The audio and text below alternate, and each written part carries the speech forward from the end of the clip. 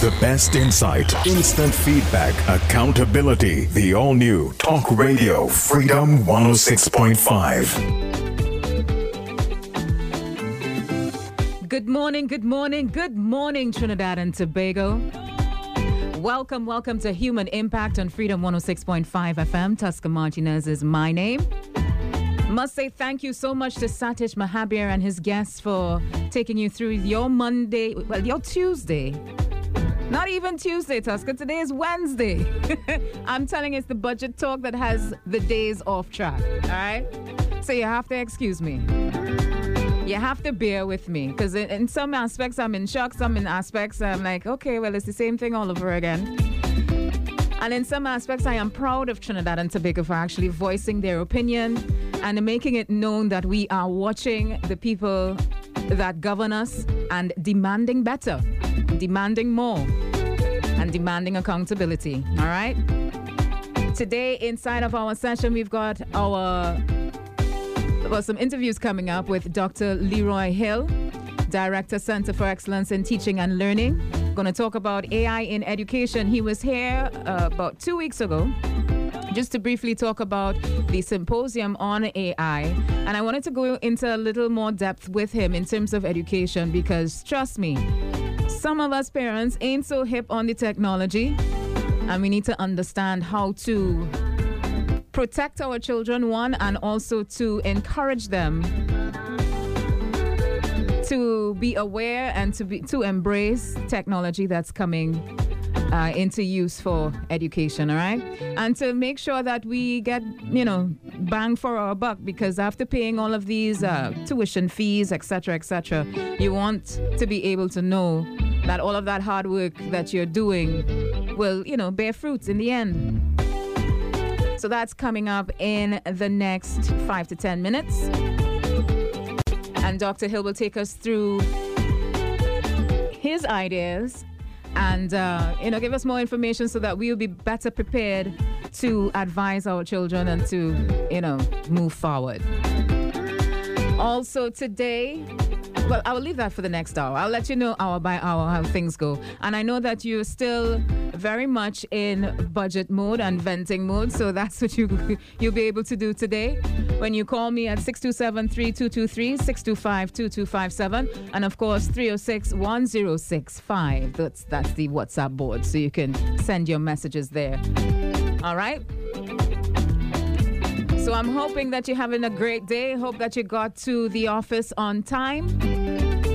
And if you're still on the roads of Trinidad and Tobago, well, stick with us. We've got you company all the way till 12.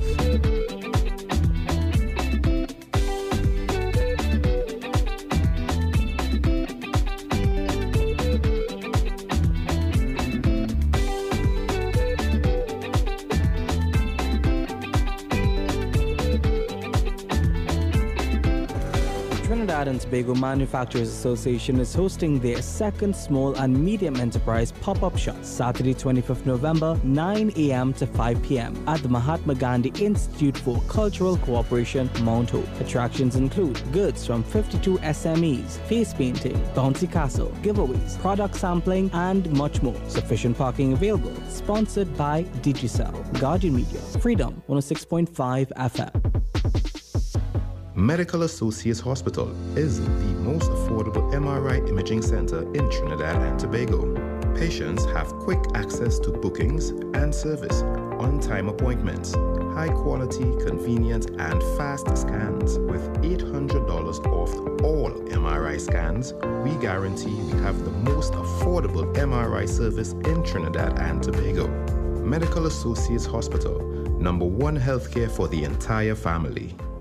The Southex International Expo 2023 is on at Gulf City, the largest and most important business expo in South Trinidad. The Southex International Expo will be held at the Gulf City Shopping Complex in La Romaine from Wednesday 3rd to Sunday 8 October. The Trade Expo will be open absolutely free to the public from 10 a.m. to 7 p.m. daily. Thousands of exciting products will be on display, and you will be able to check out the latest developments events from almost every aspect of business. On Sunday, 8 October, our signature car and truck show will be held, featuring some of the world's most expensive and exotic vehicles. The Southex International Expo Gulf City Shopping Complex, La Romaine, Wednesday 3rd to Sunday, 8th October. Contact us at 735-7503 or 789-3874, or email us at southexevents@gmail.com. Southex 2023 is sponsored by Southern Medical Clinic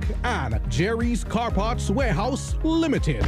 Your solution to talk is here. The Charmaine Ford Show is on Freedom 106.5 FM, hosted by TNT's very own Charmaine Ford. It's innovative, informative, educational, and fun. It's not just talk, it's a whole lot more. It's all about making that connection with you. Join us on Sundays, 12 noon to 3 p.m. We're bringing to the conversation legendary celebrity guests, increasing awareness, finding solutions on different topics and issues, all while keeping it exciting. Call the Freedom 106.5 hotline and join the conversation at 627-3223 or 625-2257. Listen to the podcast on our website, tbcradionetwork.co.tt/Freedom 1065, or tune in for the live stream on Freedom 106.5 FM Facebook page. The Charmaine Ford Show, Sundays from 12 noon to 3 p.m. on Freedom 106.5 FM for talk that matters.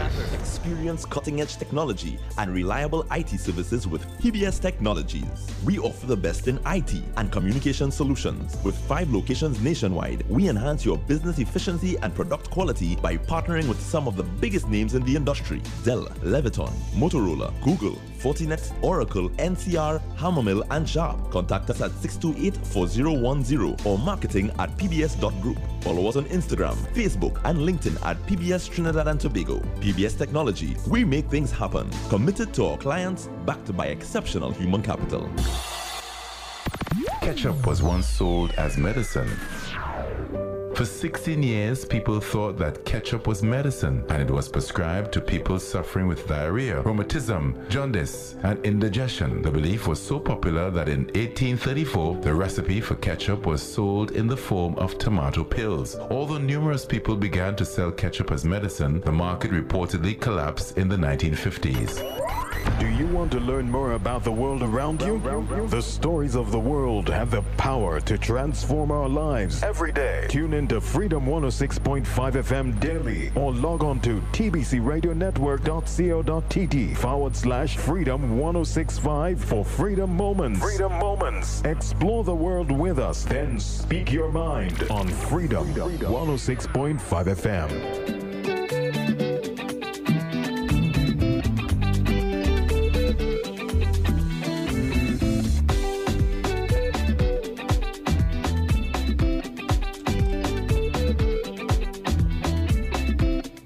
Welcome back on the inside of Human Impact on Freedom 106.5 FM.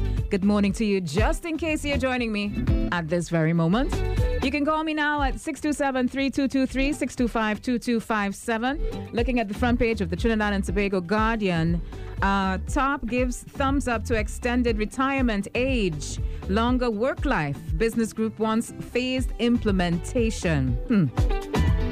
All right, and on other headlines, 3 held in Guanapo siblings murder.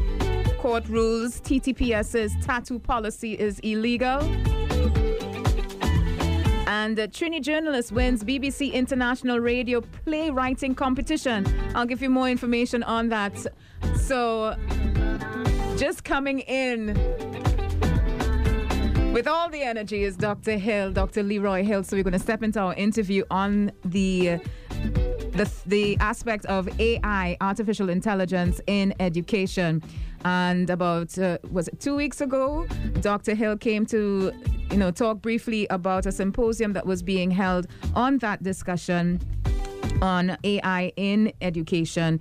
And I felt that we needed to talk a little more about the concept, just to give some more information to parents and teachers and how we're going to use that further on. Just to give you a brief synopsis on Dr. Hill.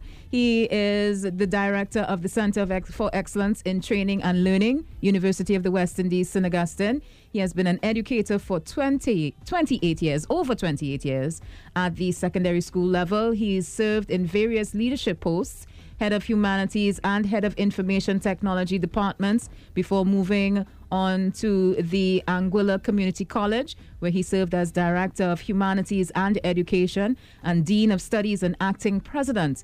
In 2017, Dr. Hill accepted an offer to serve as Dean of the School of Distance Education, University of Southern Caribbean, and in September of 2021 joined the University of the West Indies St. Augustine campus in his present role as Director of CETL. Good morning to you, Dr. Leroy Hill. How are you? Morning, Tosca. I had to race to get here because, there was an accident on the highway. So I'm really, truly honored to be there to continue that conversation we started when I came to promote our open lecture. I'm hoping that no one was severely injured in the accident on the highway. I hope so myself. But I did see the police. On site, which is good. Yeah. So which means whoever's stuck in traffic right now you have an excuse to tell your boss there was an accident on the highway, right? Okay, so let's briefly define what AI is in education. Well, I mean, AI itself is nothing new. Artificial intelligence, in short, is primarily technology or tools that are used to mimic human thinking, human responses, and in terms of how they respond, how make it more human-like. Right. I want to make it as commonplace and direct in that regard.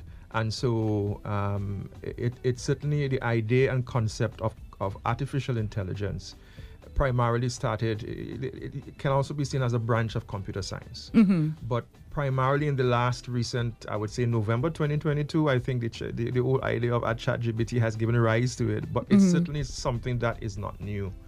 And we see many things like chatbots. Chatbots has been with us for over 50 years. Okay, so could you briefly define chatbots for me? Because somebody who's not really a techie like myself, let me see if I have it. So chatbots, basically prompts to get you into a conversation. Yes. Yeah? Okay. And the whole idea, the bot is like short for robot, and the chat conversation. So you'll notice that many sites have, you have Jarvis, you have Watson, you have all these different, where you could put in responses and they give you a feedback rather than, it makes you feel as it's someone, but it's actually not someone. It's actually an algorithm with some database of responses that's already prepared to give you those customer care or responses from that standpoint. Did you just use Javier from Iron Man? So I guess that would be. I use that because yes, I don't know persons have used Jarvis as primarily if you follow Iron Man. Yes, it is. Yes. Okay, yes. So that is a good picture for me because if you've seen the movie, this is the program that helps out Iron Man in his production of his suits, etc., and basically managing his life. So that is what the chatbot would be. Well, I would say that more or less AI. AI, right? But the chatbot is more interfacing between the chat. I think Jarvis, well, I don't want to go there. It's kind of science fiction. Right, yeah. But I mean, if you want to say that's the direction that we seem to be going. Oh, yeah, that's the direction we seem to be going. And I think the discussions around this signals something what is called the fifth industrial revolution. And it's primarily where the coexistence of man and artificial intelligence, man and machines, the Internet of Things. You have Internet enabled in many different things. We have our fridge that will tell us, hey, this thing is going to expire. This thing. So it's those kind of symbiotic relationships between humans, but humanity at central of all of this in this symbiotic relationship that exists between AI and humanity. So going back to the use in education with the chatbots, let's say, for example, we're doing homework in chemistry, and the lecturer is not present at the time, but has set out this chatbot to, let's say, discuss the fusion between certain chemicals, and the questions are put into the algorithm, and I guess ask the students the questions. Yeah. How can we determine the validity of the answers of the students if we're using that sort of chat? Yeah. How do we do that? Tosca, the short of it is garbage in, garbage out. So if errors are entered, the students will also get those errors. And that's one of the challenges even for generative AI. And I'll explain what that is in a while. In that, the biasness, the hallucinations that exist, the inaccuracies exist because it works on what was given to it. Okay. And so if you have errors in there, it is going to give you errors as well. And it sometimes doesn't know the answer, but it gives you something and it proposes as the answer when it's not. And so I think for me, it's important that you acknowledge, hey, this is a tool, it's an assistant, it's a tutor, and there are limitations. With the large language model, which actually facilitates or really enables generative AI, that's a little bit much more exciting. And we saw that in November of last year, when OpenAI, which is a company, and let's be straight, the company, the reason why they're doing this is to make money.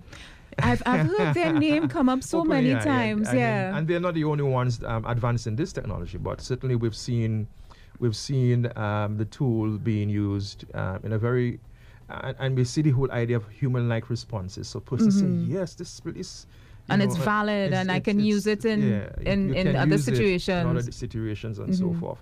So for me, again, is the biasness within the data that is entered, because it's crawling the internet. So if you have information on the internet that's been entered with a certain bias, and we do know there are many.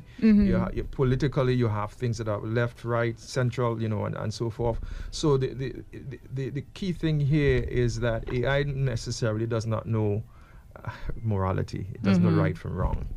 And so it will give you certain things. And so this is where I think it's very important within education for us to create that awareness amongst ourselves as educators, for the schools, because let's face it, the students are using it. They're the first to try it out. Yeah. They're the first to try it out. And I guess they would be the first to learn about it, because they are more actively engaged online than most of us old people. We have to be honest. Yes. All right. Yes. Is there a discussion amongst lecturers and people who give accreditation to the use of AI? And how we are going to, well, one of the first things that come up on my mind is plagiarism.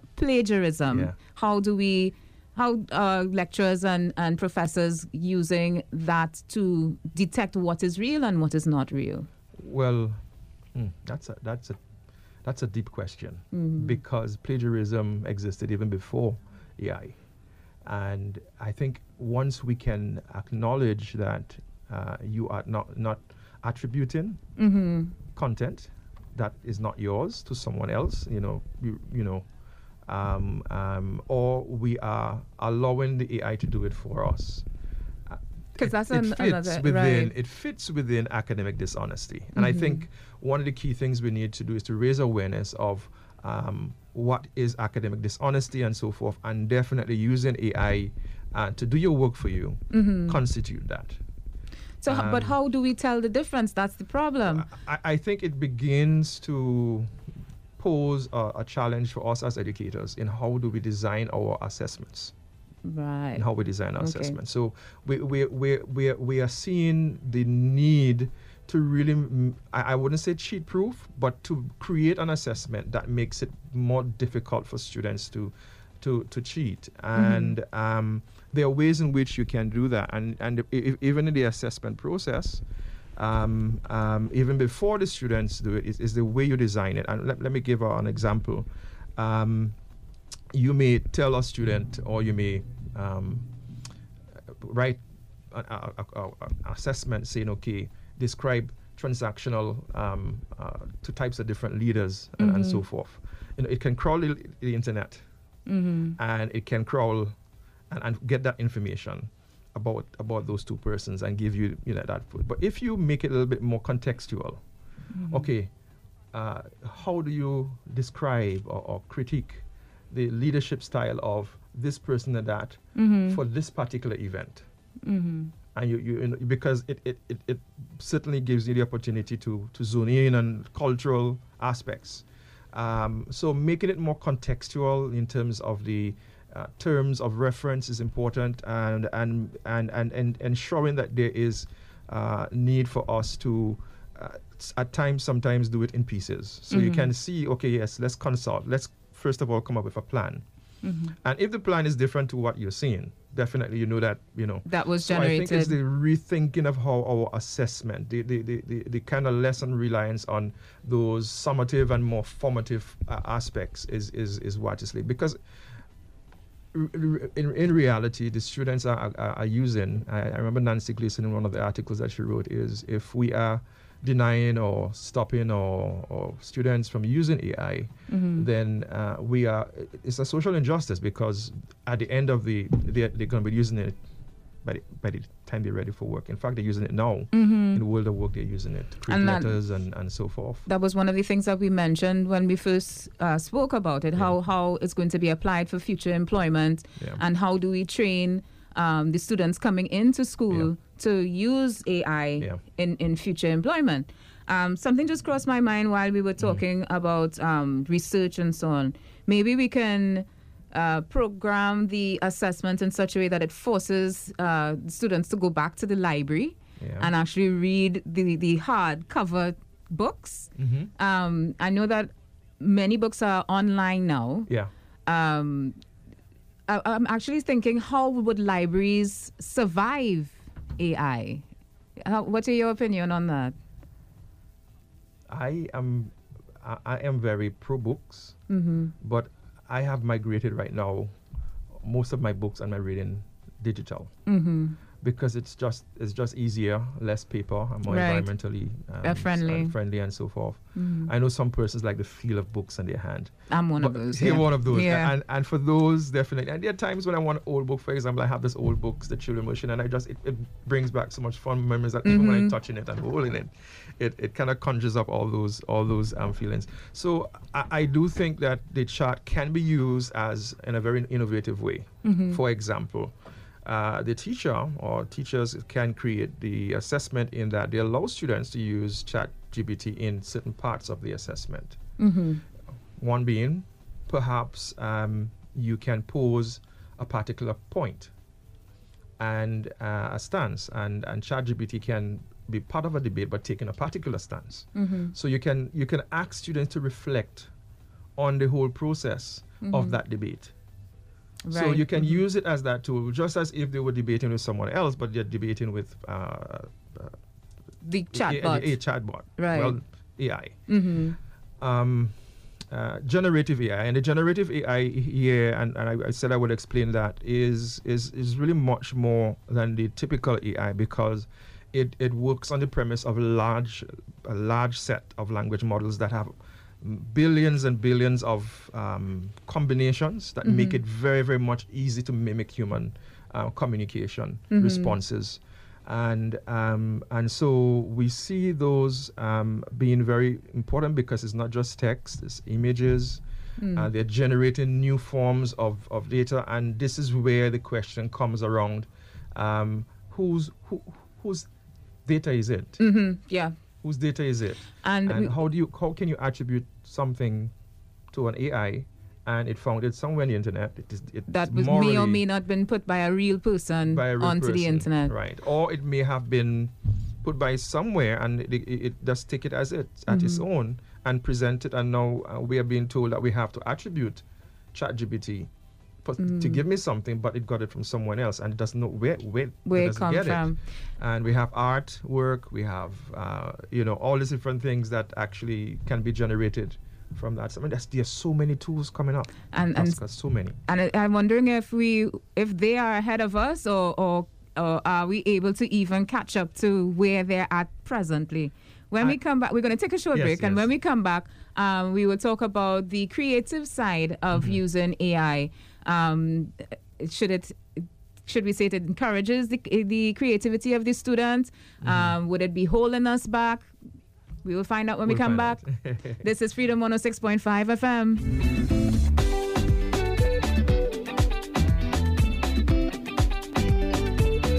This is Freedom 106.5 FM, and we're back inside of studio with Dr. Leroy Hill, and we're talking about AI in education. And the thing is, this is such a complex subject that sometimes we would be talking about one point and so many other things will come forward and we kind of lose where we are. But let's start over with I was talking about off air, the COVID. I seem to have solved so many problems. I was talking to Dr. Hill about the fashion side of the AI involvement, where we had to figure out how to present to our customers our new line, new ideas and sketches and etc. And AI was used to present an entire fashion show in some cases. Talked about new fabrics and colors and all of that without having to come together because we were afraid to spread the disease.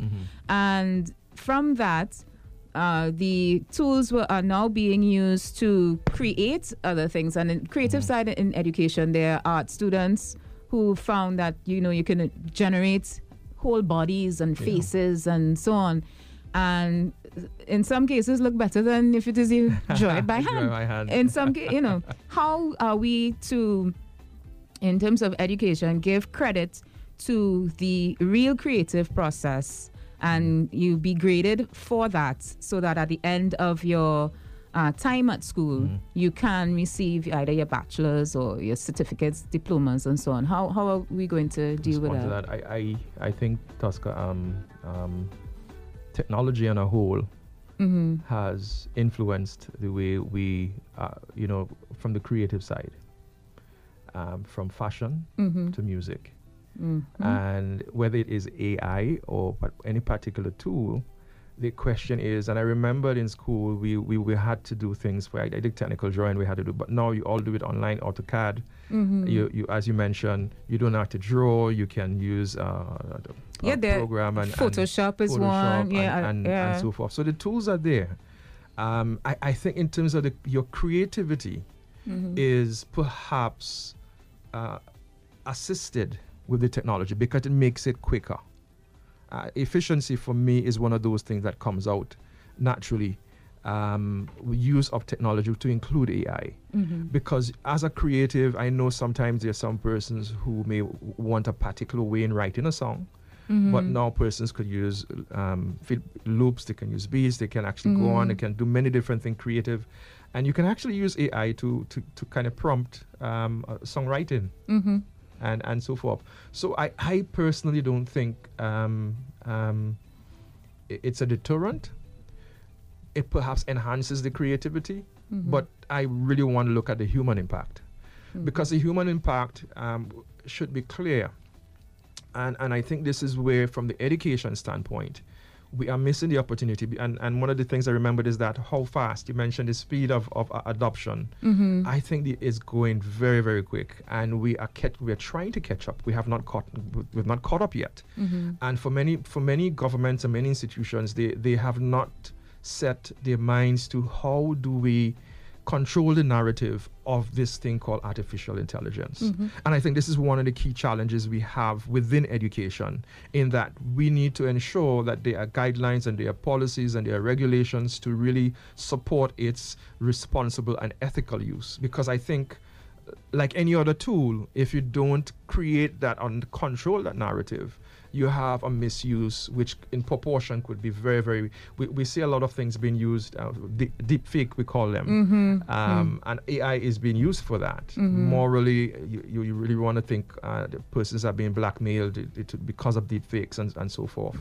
And in the education setting, we've seen creative sides of teachers having a teaching assistant. So the teacher is not there physically, but they were able to put text and say, this is what I want you to say.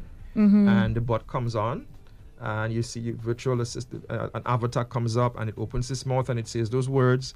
So again, creatively, you can do a lot of things and really explore many things that you can do. So I guess what we're really touching on is the ethical use Yes. of AI in education and across the board. Yeah. All right. We brought up OpenAI a little while ago, and the reason why I remember that name is there's a lawsuit currently between John Grisham and J.R.R. Tolkien, their estates, J.R.R.'s Tolkien estates, for plagiarism, whereas a student or a group of people were putting together papers and they realized that some of the materials from the books were used in that. And the similarities are there, even though a few words were changed and so on. And they've been calling for companies like OpenAI to be very vigilant and responsible, because it's one thing to say you want to do a version of or use the styling of, but when it comes to word for word, where you're fooling the people basically, and you put together something and you get credit for it and they don't. Where's the balance? How do we be compensated for it? And I think that's an important part of the equation, because we mentioned OpenAI and these companies are doing this to make a profit. But they're making a profit in a very volatile and unethical way. Unethical. Because they're not attributing the content to the original source. They're not giving credit. They're not paying us, the users. In fact, whenever we are using the system, we are improving the machine is learning. Yes. It's improving. It's receiving information. Right. And it's learning. How to respond and so forth. And we are not unconsciously or some unconsciously aware that, hey, we are part, the human impact here is that we are part of that success of the AI being more accurate. All right. And the mere fact that you have the more expensive version, which is version 4, for example, for ChatGPT, have less hallucinate. It means that, okay, they're built on the mistakes from the version 3, which is open. So I think that model is something that needs to be questioned, and it's obviously if we understand, number one, privacy issues of biasness, because what's in the internet is there from a person standpoint, the human part, and we as human have our values, and we have those values being represented by the data that we express and so forth. Just go in there and pull it and saying that's correct is certainly something. It's a dangerous thing. It's a dangerous thing, and I think this is where the Ministry of Education can begin to really put policies in place to ensure that, hey, even if a teacher uses it to create a lesson plan, let's be sure that you are still in control. Teaching, you can have interaction in teaching, but the social aspect of teaching still needs a human touch. It still needs a human and I think that's the human impact aspect, because I do know there's some. We were just speaking in a meeting yesterday of your report. I'm not at liberty to say, but classes were replaced with AI. Yeah, so teachers already low numbers and so forth, and that's great and innovative, very, very innovative, and I really applaud that. But we can see already the impact, positive impact, but also the questionable impact in terms of other things, how you do that. And so I think it's very important for us to begin to look at those discussions. When you're using a teacher as an AI, what are some of the things that you need to do and so forth? And I'm sure those balances. Things were done. Right. But in terms of from an education standpoint, if a teacher is doing that and there are no guidelines, there can be some elements. So you can have interactivity, but you don't have the morality. You don't have the morality. You don't have the ethics. You don't have the social part, because that's what makes it human. Well, one of the I've had discussions with Carl Beaver Henderson and Aina Earl from Music and Fashion, and one of the things that we talked about is AI replacing jobs in these different fields. And here you are talking about AI replacing teachers. Yeah, it's happening. It's a little scary. It's happening. I think it can be scary and exciting at both times. At the same time. Yeah. But I think the scary part is the unregulatedness about everything. And I think, I'm declaring, because if you're going to have an AI, first of all, the students need to know I was just chatting with someone and say, you know what, I received so quick response from, it almost feel like it was an AI teaching me. Well, responses is it very that quick and efficient. Is it that we can have the option to choose? Look at where we're reaching now. Okay, when we register in for school, do I want a computer to teach me, or do I want a real life teacher to be there? I am so glad I kind of finished school. It's happening. Because I think the human element of it, besides, okay, AI is going to be stringent and give you just straight up words on a paper, quote unquote facts. We're using facts in quotes, right? The human teacher can give you experience and a different voice when bringing forth the information. You know, when I went down the road, I went to, and I got this new cake, or, the human story is there. With the AI, I guess you could get the story too, if you check yourself. You can get the story. Because, it's very intelligently constructed, you know, to give you those. And there are different levels in which you can get those responses to how to write creative, how to write scientific, and so forth.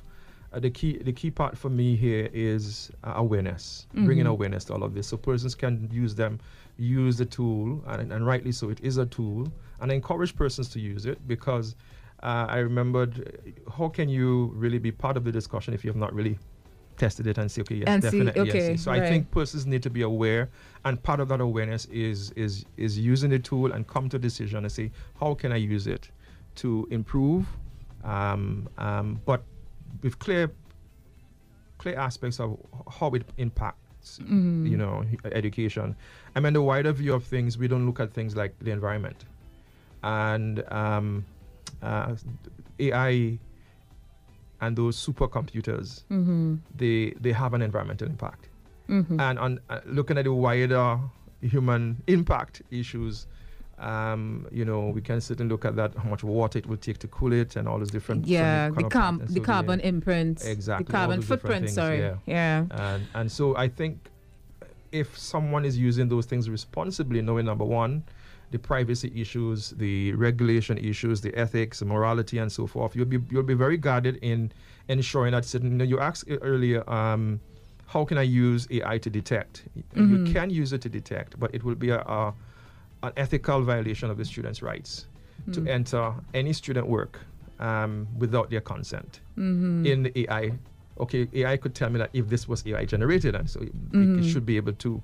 But rightly so, you would need, which is why companies like Turnitin, they usually have a disclaimer clause, and students have to agree before the actual application is activated from their end, even though it's in learning management systems and so forth, and they do have the algorithm in Turnitin which detects plagiarism, but that algorithm is still not perfect, because it was based on an earlier version of the artificial intelligence. It's when you look at it, it's very technical. It is. And also impacting laws as well. Yeah. So you'll have a lot of work to do. Oh yes, we do. Yeah. And we started at the University of the West Indies. We started by having a very frank discussion, and so we are working on a position paper, and very embryonic stage. We kind of explicated it at our last Board of Undergraduate Studies meeting yesterday, and in the right direction, a position and how we can use it ethically responsible, ensuring that we understand all those parameters, and then later on the guidelines will follow. But it's important that I'm using the word narrative. You really have to control the narrative, because if persons don't know, they go and they use it from a sense of wanting to know. And sometimes that wanting to know of self-discovery becomes dangerous, because they come up with the idea, yes, I can use this, and I use it in a particular way, and then present it as my work. I can present it as fact, when in fact what is on the internet is not always fact. Yeah, and also we have to protect against agendas. Be it pro or con. Exactly. Whichever way you stand. Exactly. So we talked about the ethical side of it. We talked about enhanced online discussion boards. That would be the bots. I see that it can work in some subjects, especially where travel and distance may be an issue. for students coming to and from. I can see it working with reducing the bulkiness of a subject. Yeah. But it also amazes me and frightens me how far it can go, and how much it really adapts, and it almost thinks for itself, if you could say. What do you think? I don't know about the thinking up for itself part, because that would make it sentient. Well, Kinda I think in iRobot already. Remember, we're still stuck on Iron Man and Iron Man, right? Right.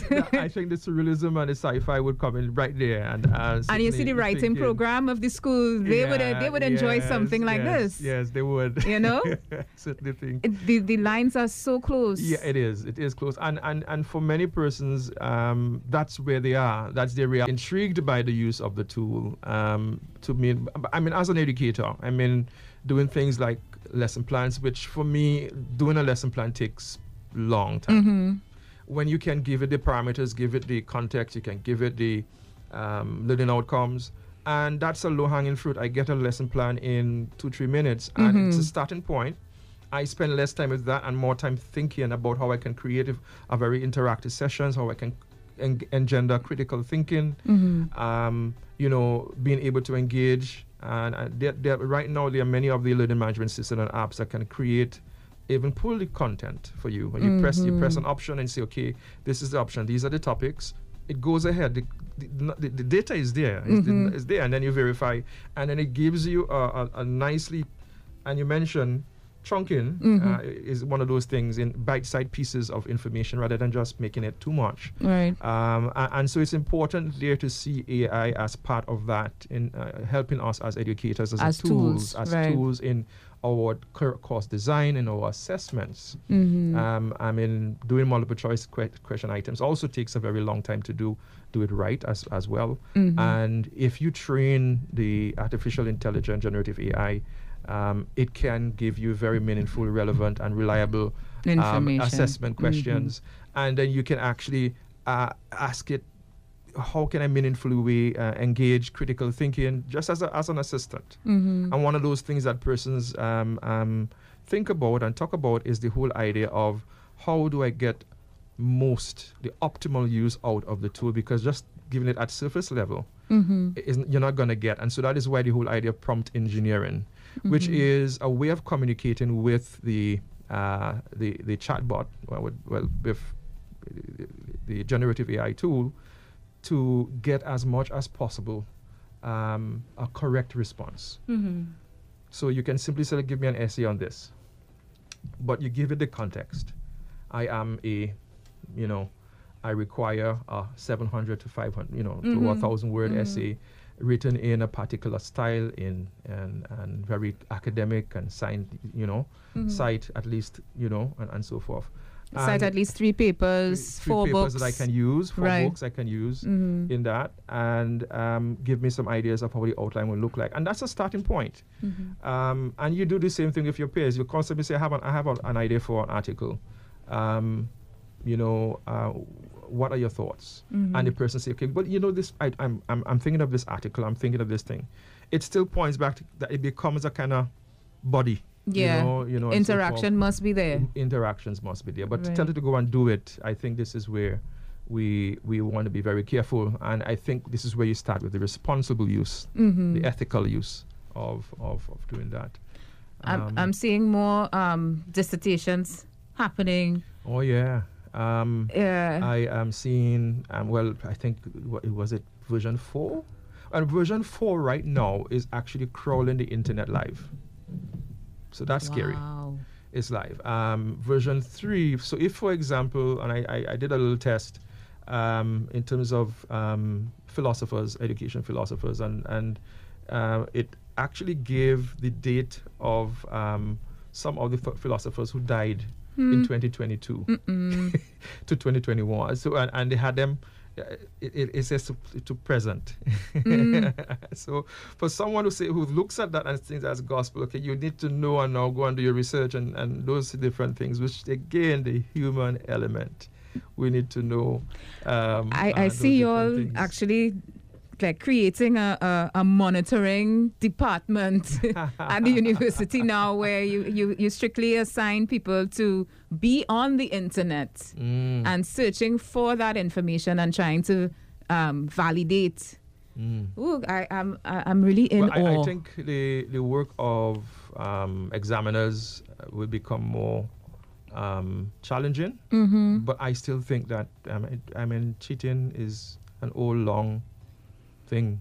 And I could have hired someone to do my dissertation ethically. And really learn it, and very good. You have persons who are very good in speaking well, and so forth. So it still doesn't remove from the ethical side of it, and I think this is where we really want to, rather than banning it, you really want to promote the ethical use of it. I'm reminiscent of the cell phone banning philosophy, and we're not teaching the students how to ethically use these devices, and they leave with that. That was something. They enter the world of work with that kind of mindset. That was something Beaver said. He said, this is the witch hunt season of AI, where a lot of people who don't understand it will downplay it and say, oh, don't use it, get rid of it, it's going to take away this, it's going to take away that. And he said, just wait and see.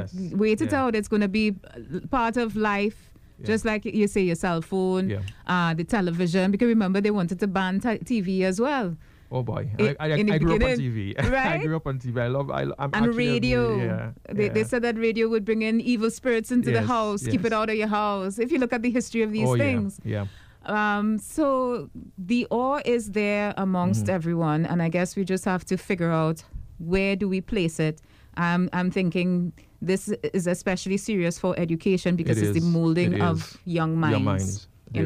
We got some phone calls coming in. Let's take some questions. Please, no problem. 627-3223, 625-2257. What do you think in this day and age? Do we, embrace it or just throw it out the door? Hello, good morning. Hi, good morning, not Kylie, Tosca. Tosca, yes. Good morning. Good morning, Mr. Security. I must admit I'm at a little bit of a disadvantage when it comes to AI. I'm not fully, aware of the implications of it. But I must ask, on the base of it, and a little bit that I know, is it possible for us to control it? It is something that is designed to think and to learn.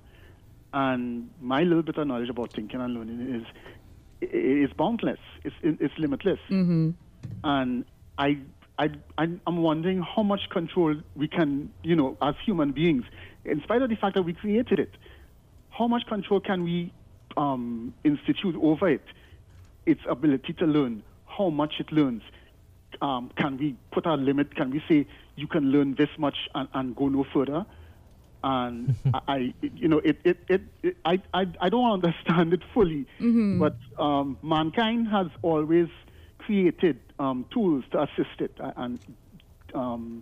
but tools are something customarily over the last 3,000 years. We've created tools that assist our bodies.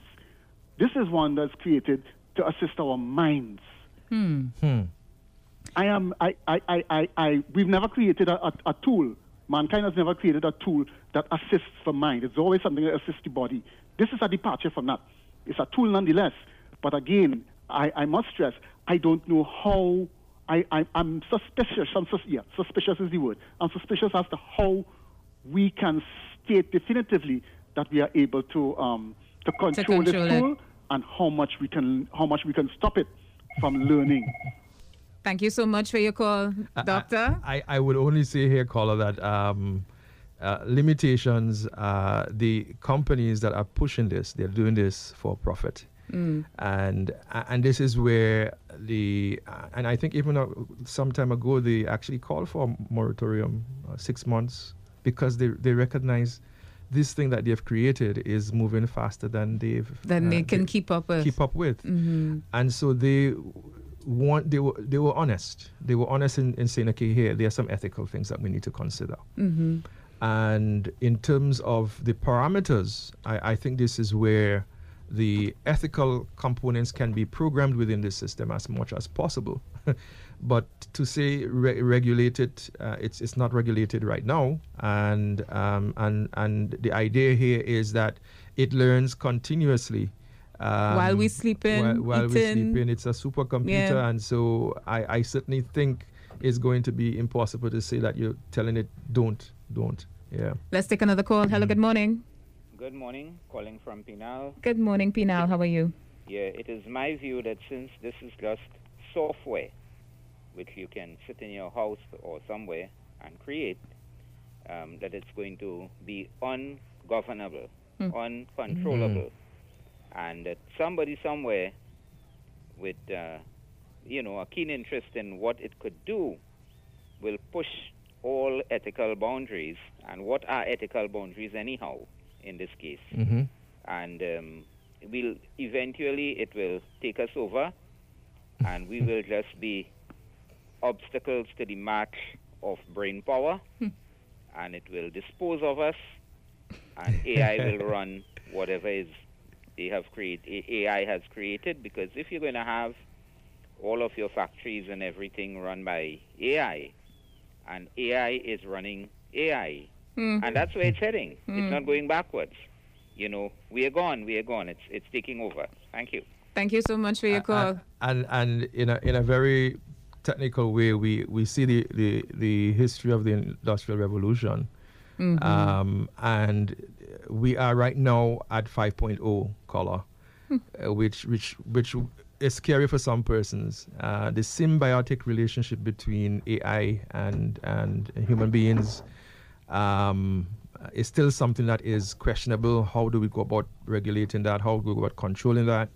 So I would not say to the point that is going to take over, but certainly there are considerations in understanding how well we can have parameters that would prevent certain things. But right now, I mean, these are similar discussions we've had about some of the tools that came out previously. I remember social media when persons were saying social media was evil and so forth, and it was unregulated, still remains, and a lot of our young people are using it, and we have not taught them the ethical use of it, and sometimes it's just really alarming to see what's done on it.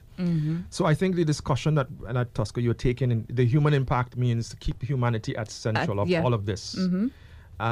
Even though some of us might be in kind of surreal and within the sci-fi realm. This was sci-fi however many years ago. We in the reality of it now. So understand how, because I'm hearing the caller talking about it and saying this unregulated, and I'm thinking iRobot, Matrix, all of these. If you read from literature, I did The Chrysalids. I don't know if you remember that, if you ever read that book. I can't remember that one. The Chrysalids, Trinidad and Tobago. If you could get that in your bookstore, buy it, and you'll understand. It's oh gosh, I forgot dystopian is the word, right? So we're going from the industrial side of everything and then moving to AI and telepathy and all of this kind of thing. So I'm like, I've been reading about these things from since I was small. So, it feels like we're now entering into that. Oh gosh, we only have about 3 more minutes again, but just to generally recap on where the University of the West Indies and other schools are looking at AI. Just to recap, how are measures being put in place so that newcomers going into schools can have a fair chance to produce and to present and, I guess they have a clean degree. Right. I mean, the remit for us within the Center for Excellence in Teaching and Learning is to really promote teaching excellence. And teaching excellence, when seen from a very careful and intentional point of, is ethical. Teaching is at the foremost ethical, and so bringing that awareness to the tool and showing how you can use it, but within an ethical, responsible ethical way, is our agenda. And in all our training, in all our activities, that's what we're doing. And we are also contributing socially in community, talking to persons. So this here is part of, because we do want persons to be aware that, hey, we're hearing a lot of questionable things about AI, but ignoring it is not the option. Yeah, it's not going to work. It's not going to go away. It's here. So how do you coexist with it, which is part of the agenda for Industrial 5.0? How do you coexist with it, and how do you use it responsibly as educators to advance your profession, but also to facilitate the teaching and learning process for the students? Because if we don't, the students certainly will be the ones who will be taking lead, as they did for social media. Yep. And then we will know our head from our tail, basically. Dr. Hill, yes. I want to thank you so much for coming in again and giving us this insight. And as a parent, and for many parents out there, I think they would be able to probably not fully understand it, but be aware of it, so that when they go into the PTA meetings and so on, they can ask a question. Yes. And it's not only at university level, people. This is from primary, kindergarten level. Yeah. You know, because a lot of apps have AI enabled. I mean, the reason why we're hearing about generative AI now is because of like Board and you know, even Bing. If you use Bing right now, it actually has the affordance of using Chat. The engine from Chat 4.0, so you're getting that free. So persons who don't want to use the 3.5, they can actually use the Bing, which will give you it's less hallucinogenic. Right. Well, less of that. Thank you so much. But it still does it. It's still inaccurate. You know, it's still inaccurate. It's not perfect. Just as we human beings are not perfect. Exactly. But we still want to keep the human impact involved there. Central. Yeah, so that we can know when to log on and when to log off. That's the aim. Thank you so much again, Dr. Hill. No problem. Trinidad and Tobago, it is exactly 10 o'clock in the nation's capital. Going to take a short break, and of course, we will take your phone calls. If you want to continue the conversation on the next side and give your opinion on AI, that's fine. I know that we still budget heavy, so we'll talk about that as well and take a look at your Trinidad Guardian in the next hour. So stay tuned. This is Freedom 106.5 FM. The best insight, instant feedback, accountability. The all-new Talk Radio Freedom 106.5.